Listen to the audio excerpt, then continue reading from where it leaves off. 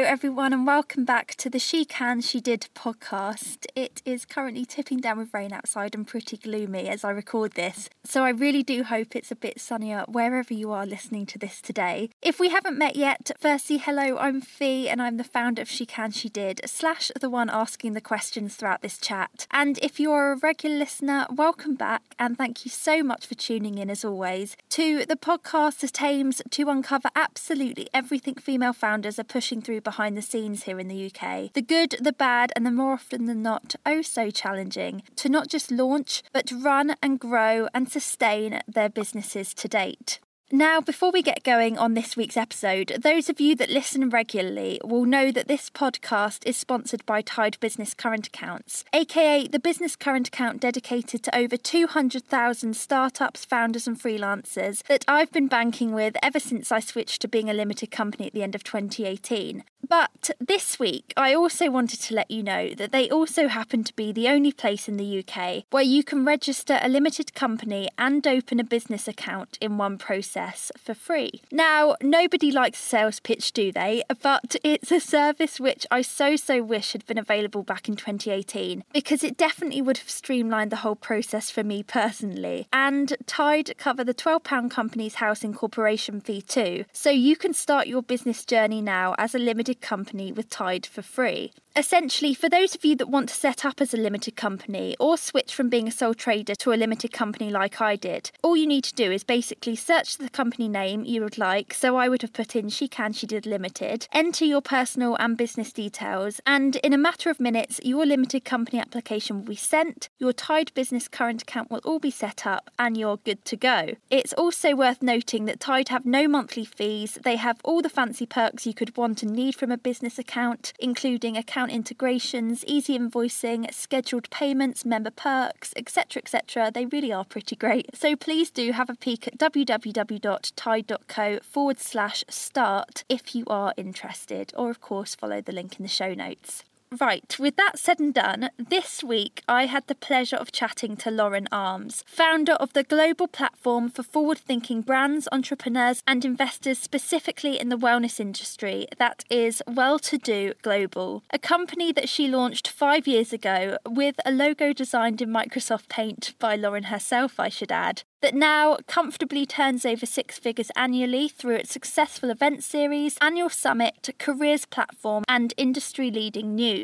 From the early days prior to launching Well2Do Global, when Lauren spent her days toying with the idea of launching everything from a healthy coffee alternative to London's latest juice bar, and how she stayed motivated before landing on the idea for Well2Do, why she stopped treating personal development as a nice to have and instead embraced it wholly as an essential tool for growth, both personally and professionally that is, how she navigates the fine line between growing and nurturing a really close team whilst not being afraid to broach difficult conversations as the boss, to how a declined card forced her to shift her mindset towards money, and her advice for female founders who might not feel comfortable dealing with numbers. There were so many parallels between Lauren's experience and my own journey launching She Can, She Did, so much so that I could have quite easily stayed on this Zoom call for hours. So I really do hope you find what she has to say as inspiring as I did.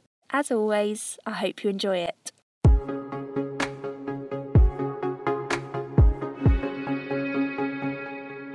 Lauren, have you got your coffee? Have you got a tea? Are we all good? I actually didn't have time to make a coffee. I was going to, but I've been doing green juices in the morning the last few days. So I've had my green juice and I've got some water. So let's do it.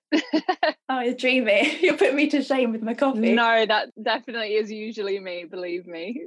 Lauren, I mean, I feel like I've actually wanted to interview for so long. So can you please tell me in your own words what your business is all about, and we will go from there. Yeah, well, Fee, thank you so much for having me on your incredible podcast. I really admire everything you do. I launched Well2Do 5.5 years ago. And when I say I launched Well2Do, it was very scrappy to begin with. It was a DIY WordPress blog with a logo that I made in Microsoft Paint. And I was working in a corporate job at the time. I felt deeply unfulfilled. I'm sure that's a common thread with some of your other guests. I had this yearning to take a bit more control of my life and do something with a deeper meaning behind it. And ultimately, it's finding that sense of fulfillment in your work that really spurred me to start exploring, okay, what could entrepreneurship look like for me? So, Well To Do is now a global industry platform for industry professionals, entrepreneurs, investors, and anybody curious about the business of wellness.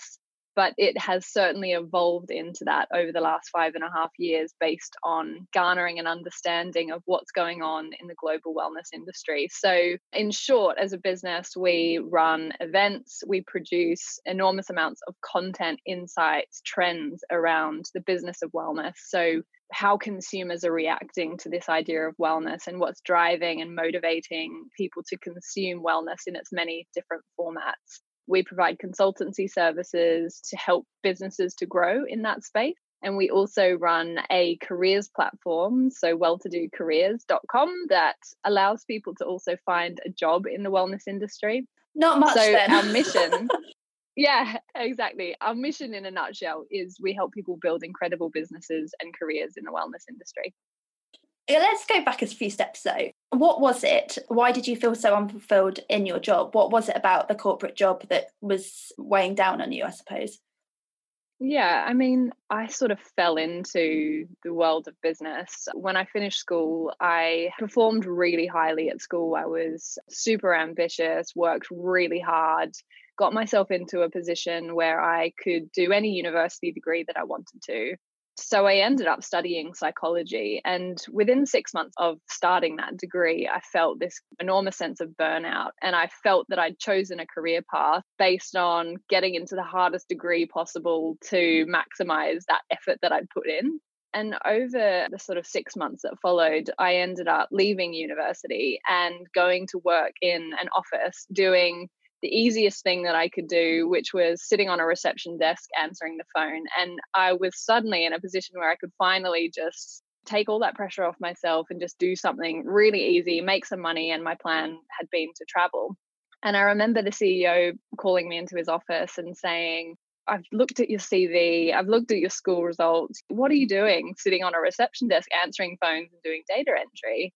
And at that point, I didn't really know what I wanted to do with my career. I didn't really know what I wanted to do with my life. And so he gave me this incredible opportunity to work in his business, sort of like on a rota of moving around different departments. And he said, look, why don't you study business? You've got a passion for what you're doing here.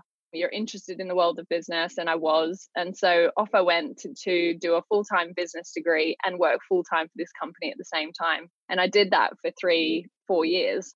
At the end of that period, after which they'd actually paid for my university education, I was in this really privileged position to have had a really deep dive experience into what running a business looks like from a private company perspective. And so I was having these great experiences. They'd given me this incredible role of being head of their international sales division, which sounds super bougie for it was a 24-year-old at the time. And they were really backing me and mentoring me. And at the same time, the business that I was working for manufactured spray paint. So it was the most, for me, incredible experience in learning how to run a business, but with a product that I felt really unattached and unemotional about. And so while I had this amazing experience learning how to build businesses, I felt this yearning to align those skills with something that I felt more passionate about. And so I actually worked for that company for 7 years in total. And then I packed my bags and I left Australia, where I come from, and I moved to the UK thinking, I'm going to climb the corporate ladder and find something that I feel more aligned with. So I went on that journey and I arrived in London, and I realized that whilst I thought of myself as really ambitious, pretty experienced, when you suddenly land in a city like London, you realize you've just joined the club. You're one of many, many talented, qualified people. It has a funny way of knocking you down a peg or two, doesn't it? Yeah. Oh my goodness. I was like, I'm a tiny little fish in an ocean of incredibly talented and qualified people. And so, to be honest, I spent the next 1.5 years in really, again, kind of unfulfilling jobs doing business development and marketing, and just sort of the picture that I describe is 5 o'clock would come and my swivel chair would be spinning because I'd have been out of there as soon as possible and looking for ways to find fulfillment in other areas of my life because work just wasn't giving me that. I just didn't feel like I was selling or marketing anything that I was vaguely interested in. So was wellness and exercise a kind of escape throughout that time? Was it bubbling away at the side? Yeah, that's spot on. I grew up in Australia, which for your audience, you think of Australia, you think of outdoors, you think of turmeric lattes and smoothies on the beach. Like Australia has this sort of inherent wellness theme to its lifestyle. And so then when you move to a city like London and you're looking for your tribe of people, you're looking for new friends, new community, that was, as you say, when I left work, the type of people that I wanted to be around and the type of community I wanted to sort of align myself with. And that meant going and checking out cool new healthy cafes or yoga studios.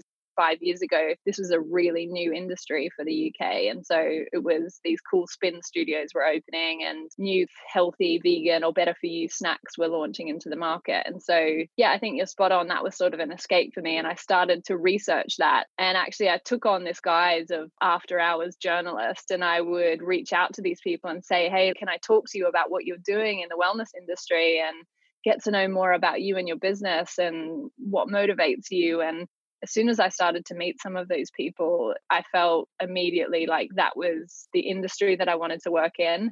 And that was the journey that I wanted to go on to be an entrepreneur.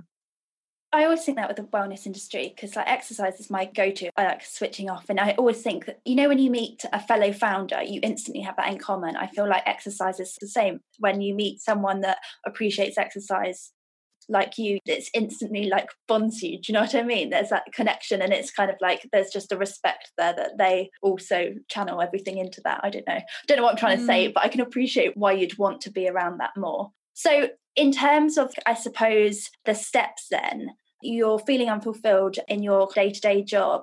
I always think it's so easy to dream about running a business, or wouldn't it be nice to work in wellness? And it's such a nice industry. So what or how did you go about actually, I suppose, following that idea and getting the business off the ground back then?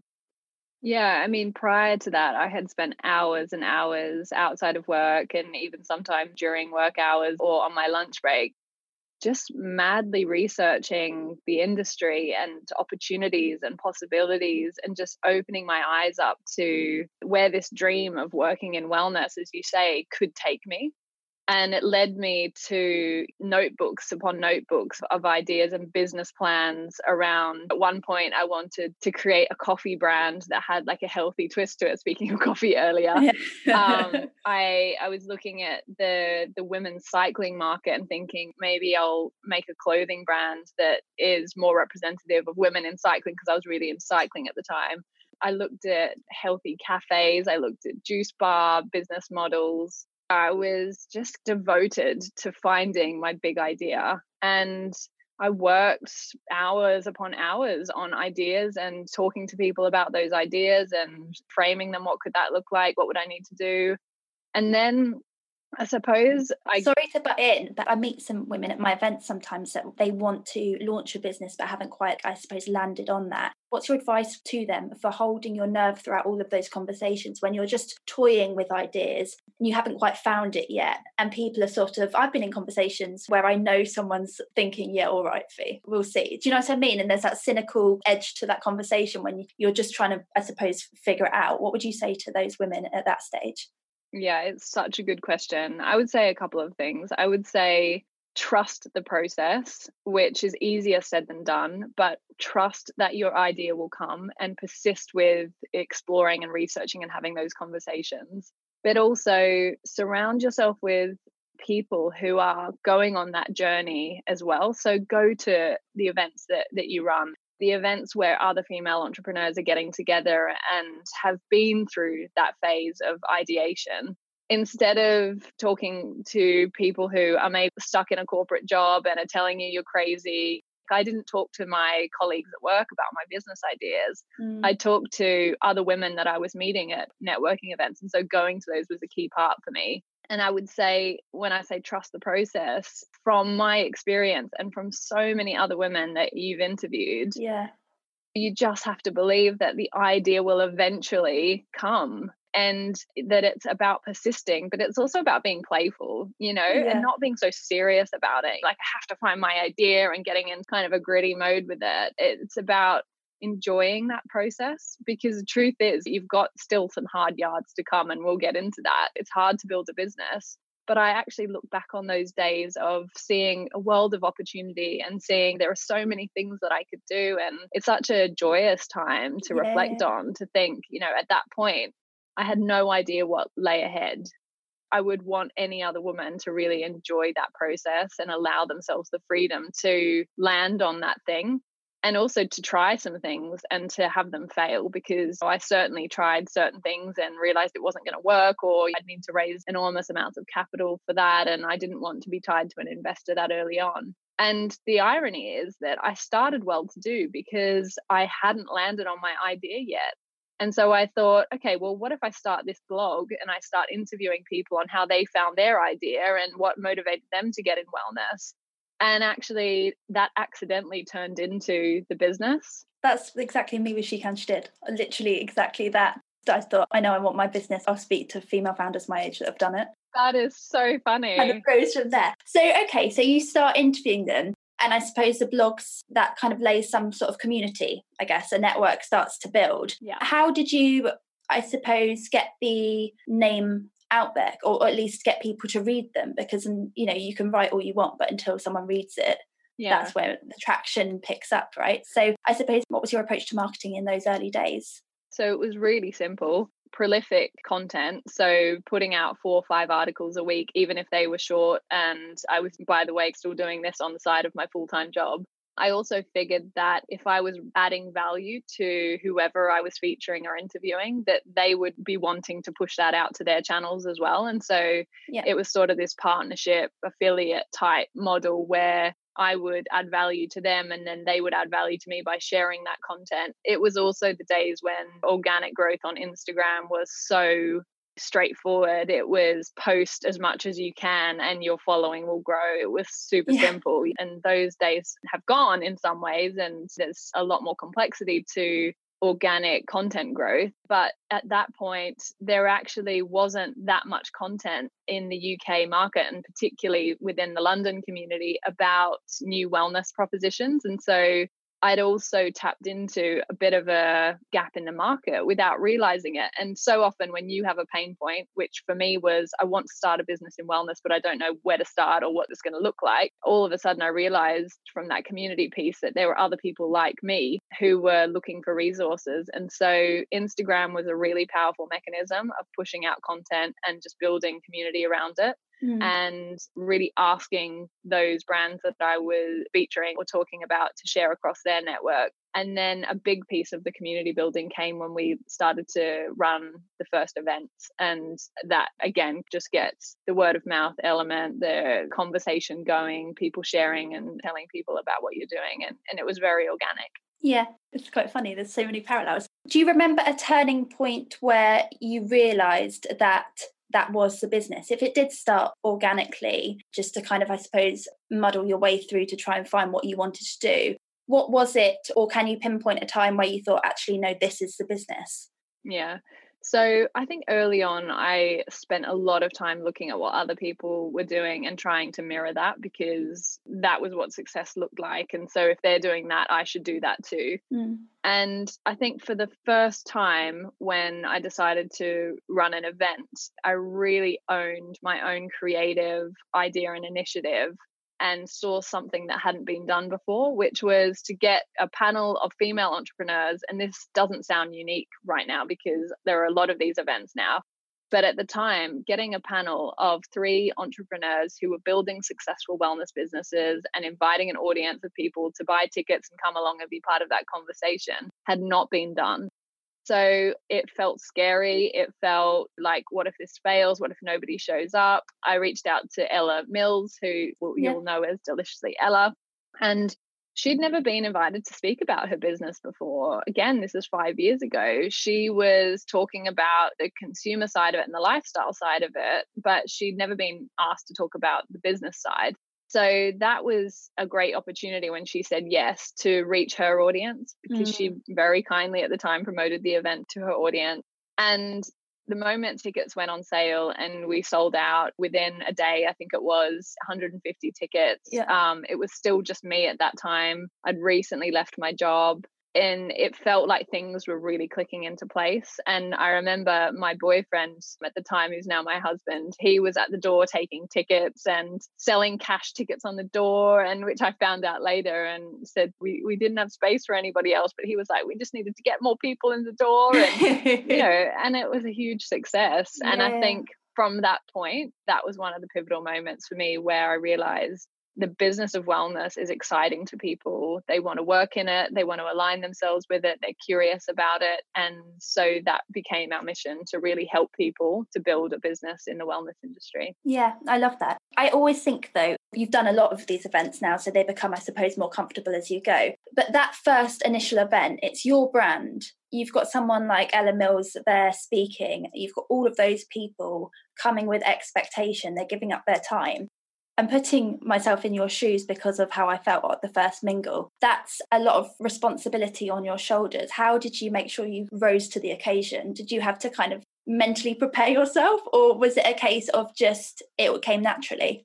So there were elements of it that came naturally. I, for a long time, have done public speaking. And as a kid, I was on the debating team. I was doing drama. I didn't have a problem getting up in front of an audience. But that doesn't mean that I didn't feel absolute terror going into that event, because there's a deeply emotional connection to this being the thing that is going to become my business, and it has to work because so much rides on this, and I want people to enjoy it. And so even though I felt really comfortable getting up and holding a microphone and talking to an audience of 150 people, that wasn't a problem for me. I still felt absolutely terrified that it wouldn't be valuable for people, or that it wouldn't play out the way that I wanted it to. And in fact, like, the air conditioning unit broke that night, and so people were super hot. And for some reason, we didn't have any water. Like, I'd completely overlooked that. And so there were things that went wrong that evening. But in terms of preparation, for me, it was just, again, kind of going back to a little bit of that playfulness, like, what's the worst that could happen? And even when you go there in your mind, there are already solutions. So it was, for me, focusing on making it the best it could be, doing the best I could with what I had, and just letting it play out. And just trying to enjoy it and take it all in, I guess. Yeah, absolutely. And it was so funny looking back, because we had like really terrible signage, and like we were tying these little blow up balloons up in the letters of well-to-do, and they were all like crooked, and it was a mishmash. And I didn't have a team at the time. I had friends helping me put out chairs, and it was messy and it was raw. But again, like, I look back on that and I think that was so much fun. And I'm so glad that I did that, because that was the first step that I needed to take to get to the polished event that we now run. Yeah, absolutely. From then on then, because the business has obviously come on such a long way in the past 5 years, what's been your approach to that growth? Has it been quite natural? Yeah, talk me through, I guess, how it's evolved along the way. And I suppose, have you had let's roll with it and see where it goes? Or have there been certain things that you've really gone, by this point, I want to be here, let's go? Yeah, I think from that first event where we really became focused on the business of wellness, the income that event generated through ticket sales, and also getting a sponsor on board, who eventually became a very big sponsor, enabled me to start to grow my team. And I realized very early on that I couldn't do everything myself, and that I needed a team behind me. And so that enabled me to hire my first team member. And from then on, it became a more serious business in my mind, because I suddenly had an employee that depended on me for her livelihood. And full-time, part-time? Yeah, full-time, actually. Oh, wow. I have to say, though, she took an enormous leap of faith to work with me, and she's still with me now, is our senior editor, and saw that it was an exciting business to get involved with, because she wanted to write about the industry. She had newly changed her career into journalism, and so was willing to not be paid at market rate, to make a bit of that sacrifice in order to grow with the business. How did you find her?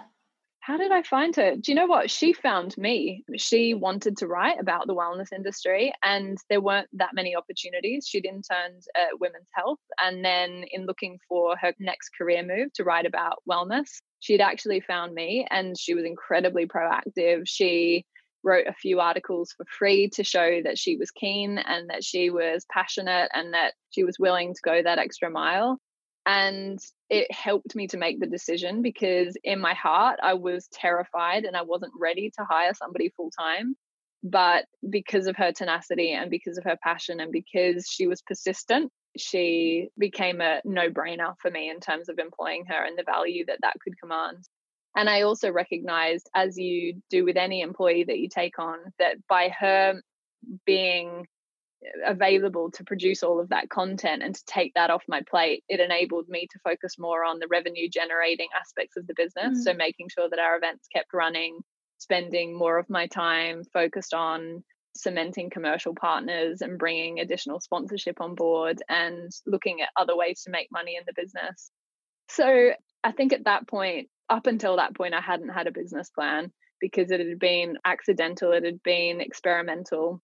But I think once Laura joined the business, it was like, right, we need a plan now. And I started to set clearer goals for myself, income goals, revenue goals, goals to build the team, started a plan of thinking about who I needed to hire next, and started to actually also get to know my numbers. And that's a big issue for a lot of female founders, is if you don't perceive yourself as being business minded, or a lot of women who I coach will say, I'm not good with numbers. And I was that person. Spreadsheets terrified me, but I grew to love them. I invested the time and energy in getting to know the numbers and building out a forecast and starting to think about what I needed to achieve in order to grow and to fulfill the mission, which was becoming clearer and clearer every day, that we want to help people build incredible businesses and then eventually to also build successful careers as well.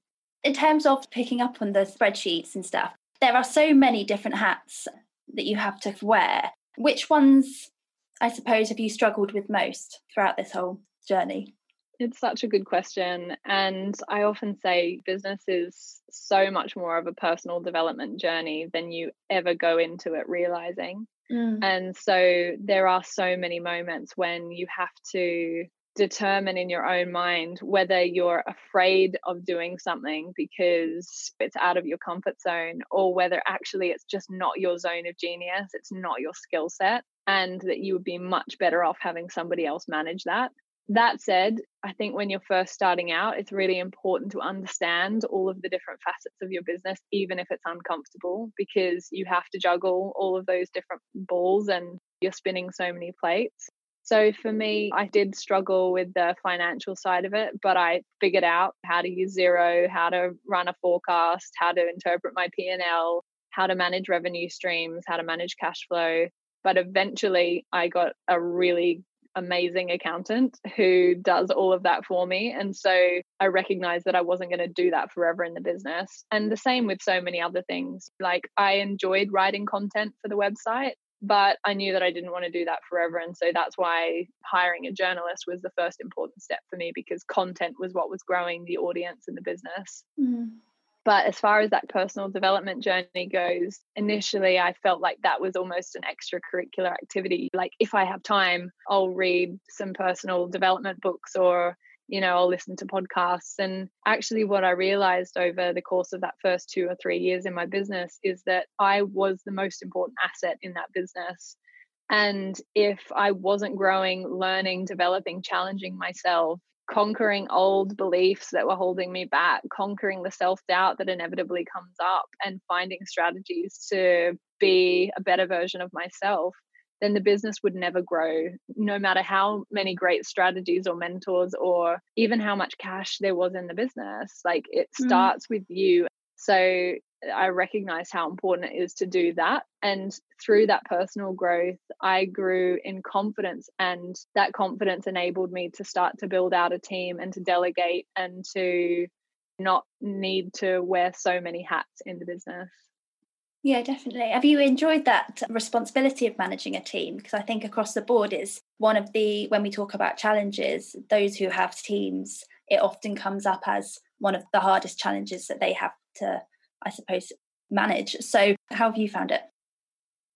I think that my personality really lends itself well to leadership. And even though I was the youngest child to older, bigger brothers, very big brothers, they're both 6'7".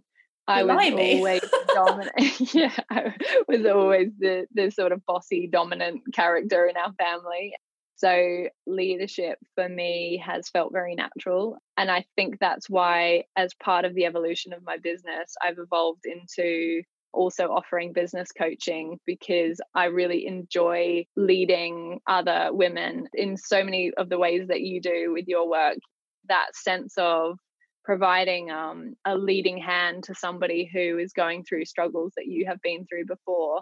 I really enjoy that. And I actually really enjoy delegating now. I really enjoy empowering my team to say, you've got this, you can do this. And so I haven't so much struggled with it. I've really enjoyed that process and really stepped up to being a leader. And I much prefer to be in that space. And I think that is ultimately the reason why I left my corporate career, because I wanted to be the boss. Yeah, no, that makes complete sense. I do feel when people talk about being the boss, and there's so many amazing parts to it. And like, I definitely think the Leo in me, like the leader, comes out. But I do feel like with a team especially, that sometimes does lend itself to difficult conversations as well. So how do you juggle that side of being the boss and, I suppose, approach those conversations? Does that come naturally too?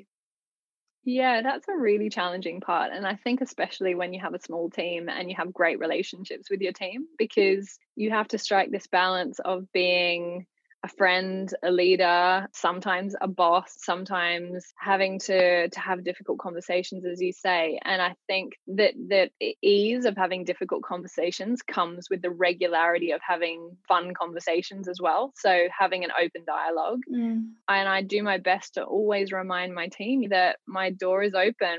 Call me if there's a problem. Let's talk about things. So for a long time, I offered my staff an hour with me once a month to just talk about things that are happening in their life and not necessarily work related, for them to have a level of trust with me that I want to listen, that I want them to be heard. And I bought into that, as difficult as it is sometimes and as uncomfortable as it is to have to hold that space for your team.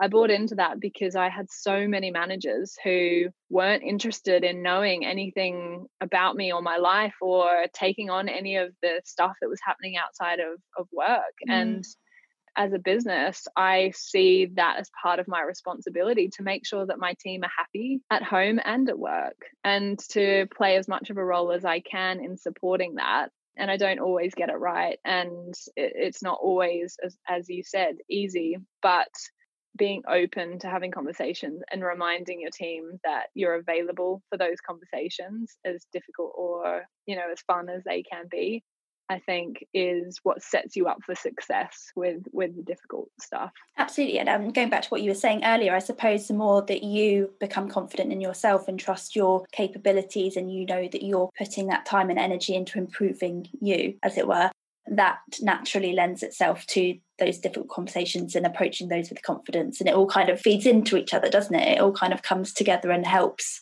Yeah, exactly. I totally agree. And I also think when you run a business where you're doing really meaningful work and offering value to people and coming from a place of passion and wanting to impact people's lives in a positive way, I know that I've attracted employees into my business who are totally on board with that. They are fundamentally great people. They love the work that they do. They often tell me how much they enjoy their job.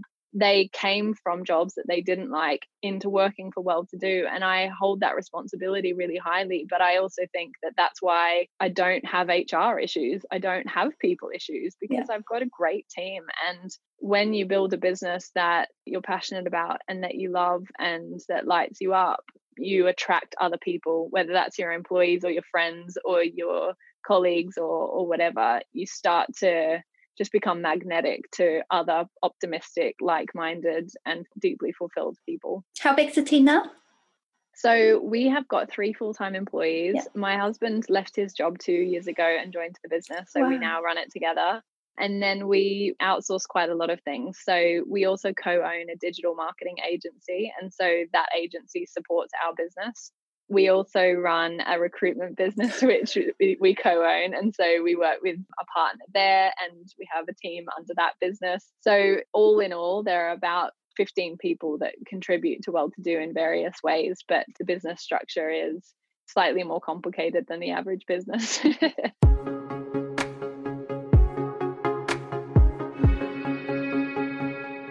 Just popping on here with a quick reminder that Tide Business Current Accounts happens to be the only place in the UK where you can register a limited company and open a business account in one process for free. For more information and to get started, please do feel free to visit www.tide.co/start or follow the link in this episode's show notes.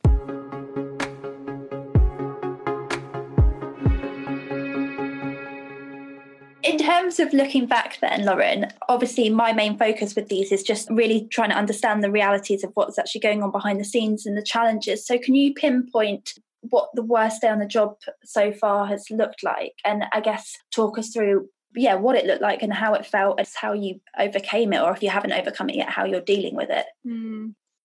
For me, a really big part of my personal journey with my business was learning how to do work that I love and make money. And so there was a lot of unpacking of my story and my blueprint around money, around selling, around earning from doing work that I love. And I had a story growing up that work was not to necessarily be enjoyed. It was a mechanism for making a living. And so I'd been very good at that when I'd been in a job that I hadn't loved. But when I suddenly found myself doing work that I would have been very happy to do for free because I loved doing it so much, there was suddenly this disconnect from charging a fee for it and turning it into a successful, profitable, thriving business, which is another reason that I became a coach, because that's something I'm really passionate about, is that you can make money and do something you love. But I will never forget the hardest day in the job for me, which was going to catch a train to London to have a meeting. I'd recently moved out of my cushy place in Chelsea that I'd been able to sustain in my corporate job. And I'd actually moved in with my boyfriend, who was at the time living with his parents because he was saving to buy a place. And so I'd moved out of London to live in Surrey with my boyfriend's parents. And I went to catch the train one day into London for a meeting, and my debit card declined. And it was a really low point for me because in building the business, I'd had taken on this full-time employee, as I told you. And so all of the money that we were making as a business was going back into the costs of running the business, of having a small office, of having an employee, of having various other outsourced bits. And I had forgotten about myself in all of that. And I'd been paying myself pittance to survive. I remember at the time, I hadn't had a haircut in over a year or something. And I remember that debit card declining and just realizing that I had run out of steam because I had forgotten about myself. And it was a real turning point for me, because even though on the face of it, the business looks like it was really working and thriving, and in so many ways it was, I wasn't able to support myself. And so I knew something had to change. It was at that time that I decided to make an investment in a business coach, and I borrowed some money from my parents and was very grateful to be able to do that. I know that's not available to everybody, but I borrowed some money from my parents, and that was really hard for me because I'm super independent and have always been, on my own, moved out of home at 17, put myself through uni, etc. So I borrowed some money from my parents and I invested it directly into myself. I took on a business coach. I started to work through these stories around money. I started to unpack a whole load of that personal blueprint around success, and I did the work. I did massive amounts of work. I started reading, journaling, really focusing on who I needed to be to step up and be an entrepreneur. So there was a really low point in all of that where I thought, do I need to just throw the towel in here? There were lots of tears, and is this ever going to work out for me? Everything is going so well. Why aren't I able to sustain it? And it came back to investing in me, and it felt selfish, it felt indulgent, but it was the catalyst for massive amounts of change. And within a year we had reached a 6-figure business. Like, it was radical change. It was an incredible pivotal moment for me, where I started to really own my desires and my definition of success and really step into that. And I attribute it so much to making that investment in myself, that I put that at the top of the list. I invest in coaches. I go to conferences. I have mentors. And I think that's such an important part, is that we don't think that we need to do it on our own. Yeah, I feel like I can relate to that. I feel like I'm in the bit before where you are. So like the declining the card, I remember my card got declined, and going from like a really good salary, where I just look back and my 21, 22-year-old self was earning a whole lot more than I am now. And it's just that kind of, I'm giving up to launch something with She Can, She Did, that like I'm trying to hold my nerve at the moment and just hope and pray that that's where it changes. But I do feel like it's almost sometimes, I don't know how you feel about this, but sometimes you have to hit that rock bottom to have that catalyst for change. Do you know what I mean? So however uncomfortable that is, it was the moment that you went through that forced you to do something about it.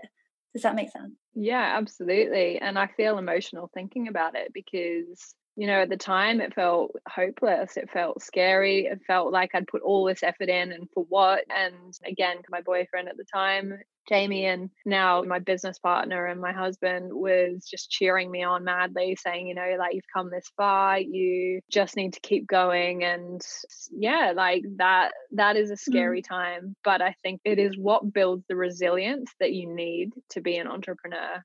You need to go through that failure. You need to hit that rock bottom. You need to know that if something doesn't change, if you don't take a chance on yourself, and for me, taking that chance on myself was investing £6,000 that I technically didn't have in a coach. And she said to me at the time, this is a signal to the universe that you are ready to level up. You have got skin in the game now. You have to make this work. And she was right. Like, I had to make it work. And somehow I did. And it was through hard work, through determination, but it was also because of that resiliency that I had built as a result of the failure and as a result of that declined card. And I'll never forget it. And I'm sure you won't either. No. Never forget that moment, because it has made you who you are.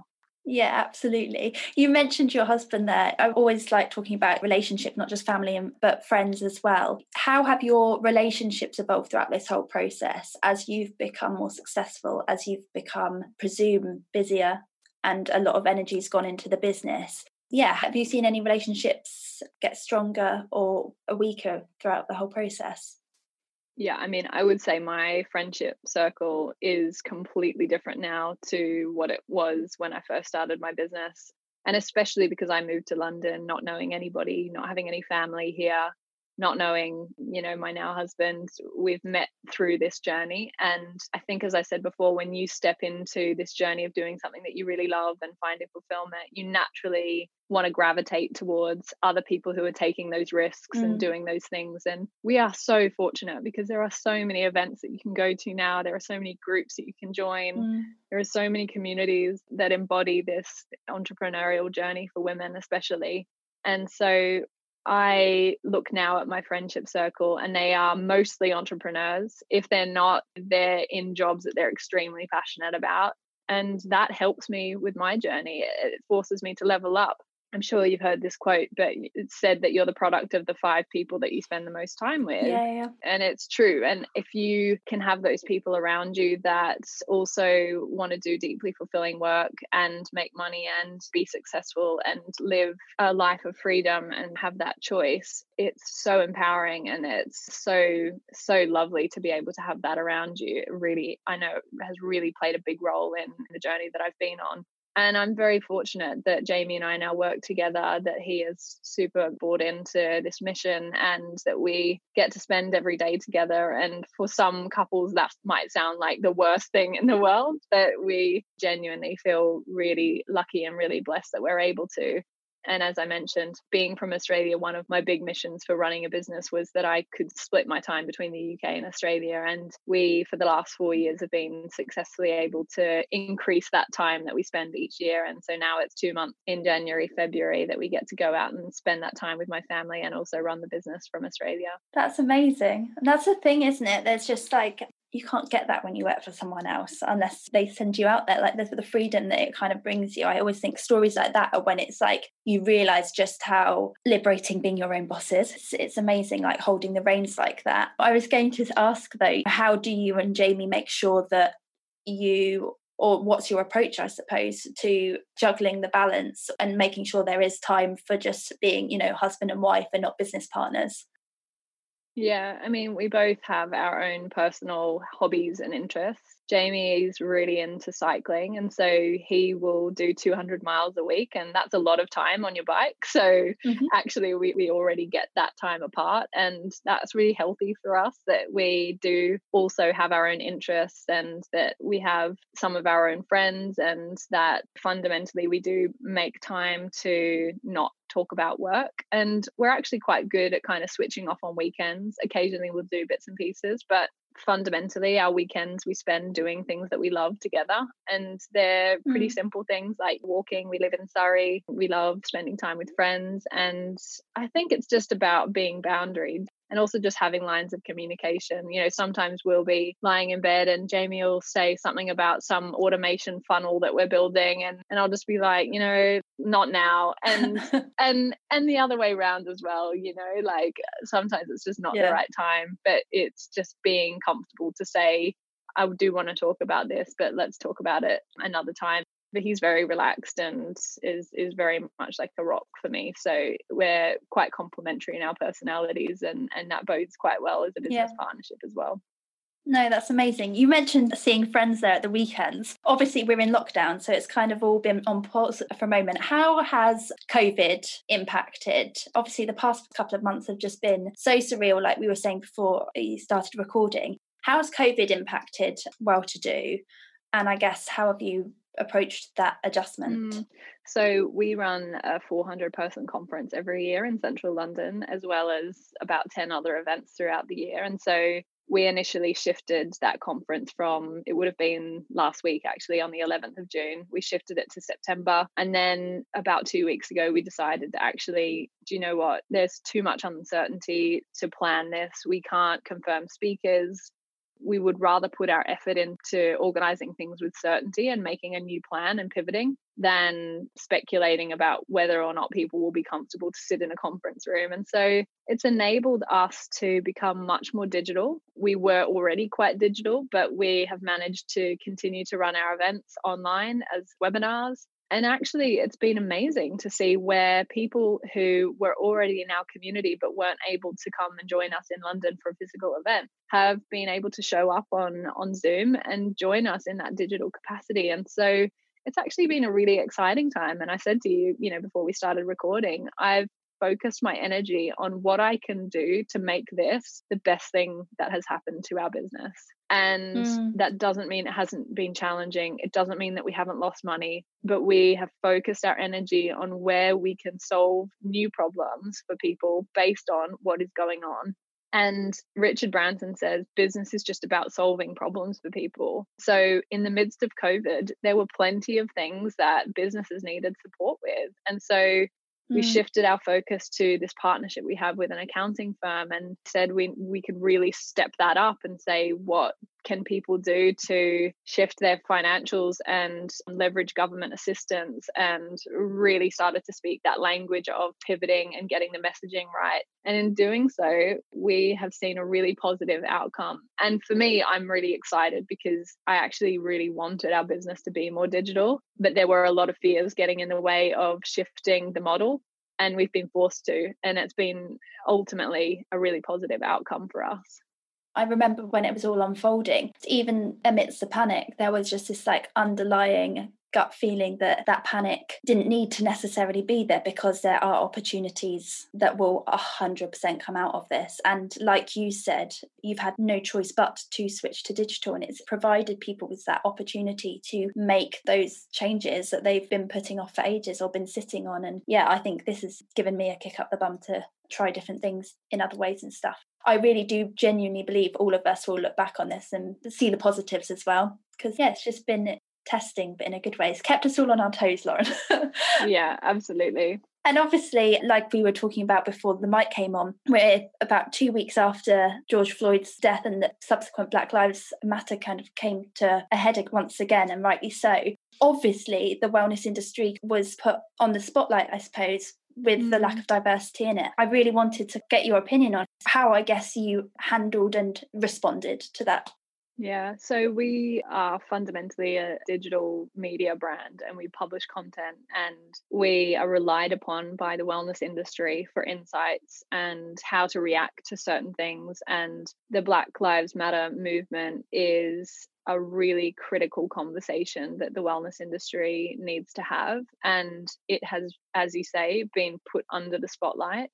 So the role that I felt our business should play in that is to amplify the voices of those who, from either experience or deep knowledge and understanding, could shed light on how the industry should and can respond to the issues that it faces of lack of diversity, of lack of representation of people of color, of lack of access, lack of fair pay, all of those things. And so the first thing we did was we put together a document of voices that we needed to amplify within the industry. And even in that process, we were challenged ourselves as a business to say that list should be longer. You know, we should know who these people are.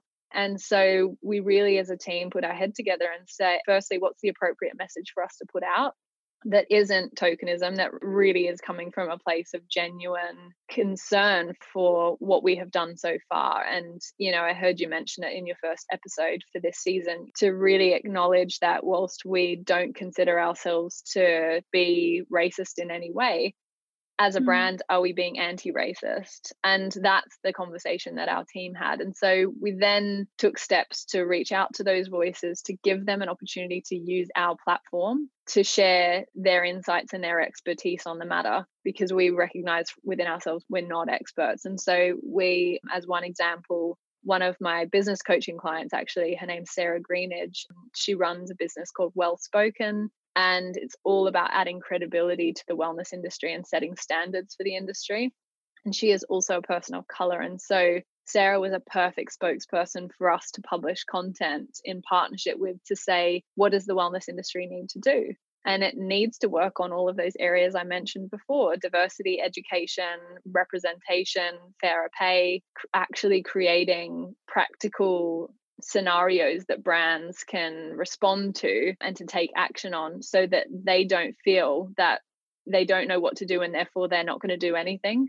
So it, for us, was about taking that responsibility as an educational platform, as an industry platform, to use it in the most effective way to amplify the most powerful voices, and to also acknowledge just generally that the industry can do better, and to start to rework our editorial strategy so that it's not just a temporary response, that we are actually looking to make longer term changes, so that this isn't just a 2-week movement, that this is a lifelong change that disrupts that systemic racism that we now understand more about.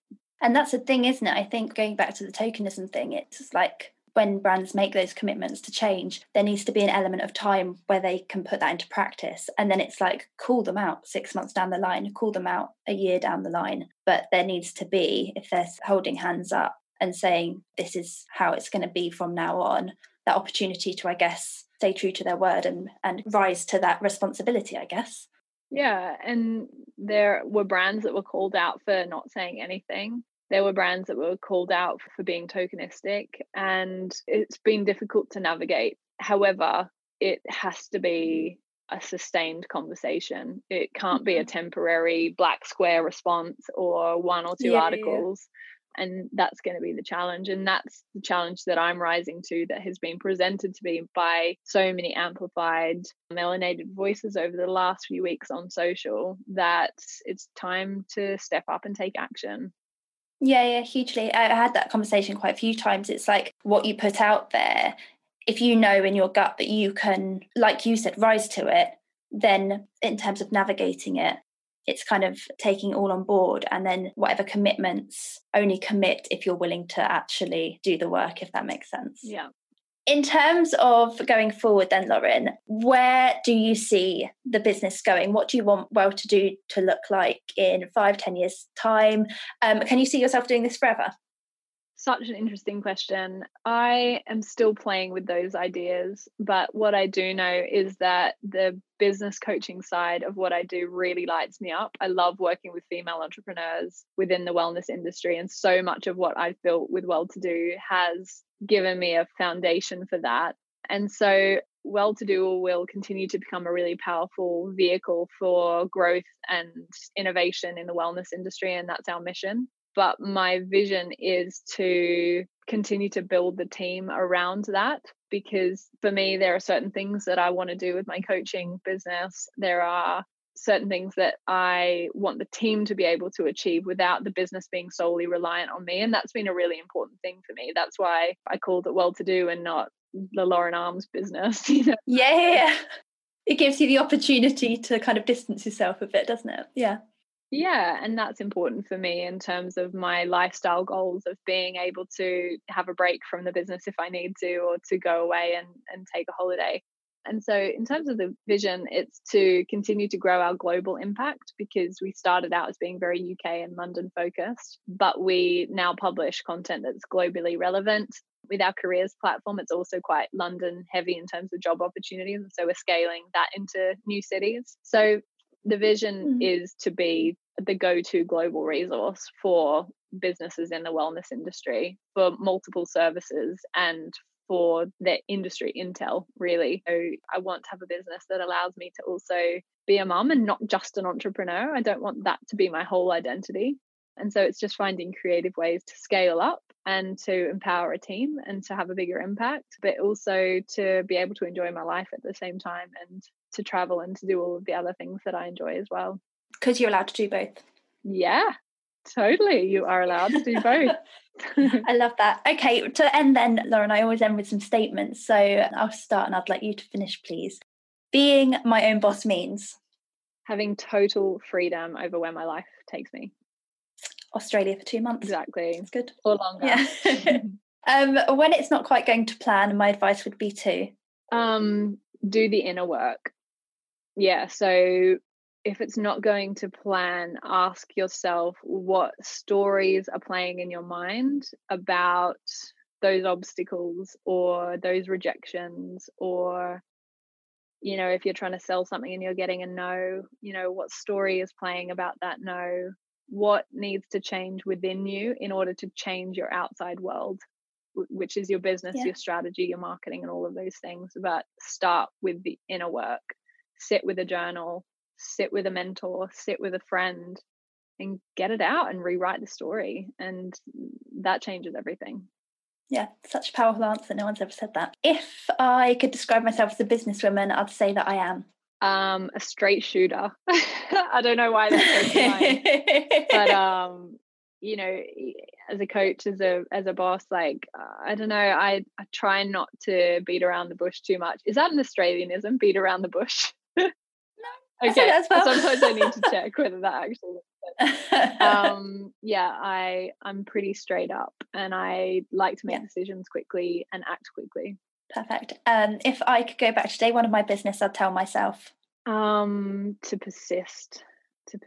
Yeah, for all of those reasons that I shared with you before, that in the darkest hours, in the moments when you're on the floor in bits, crying and wondering whether it's ever going to work for you, persist. Yeah, love that. And very lastly, I want my legacy to be that I made a positive impact, and that I lived my life in service, and yeah, that I had fun along the way. Yeah. Yeah, amazing. Thank you so much. Honestly, that was so inspiring. I loved that. That was really good. Oh, thank you so much for such great questions and such an easy chat. Yeah, no, thank you.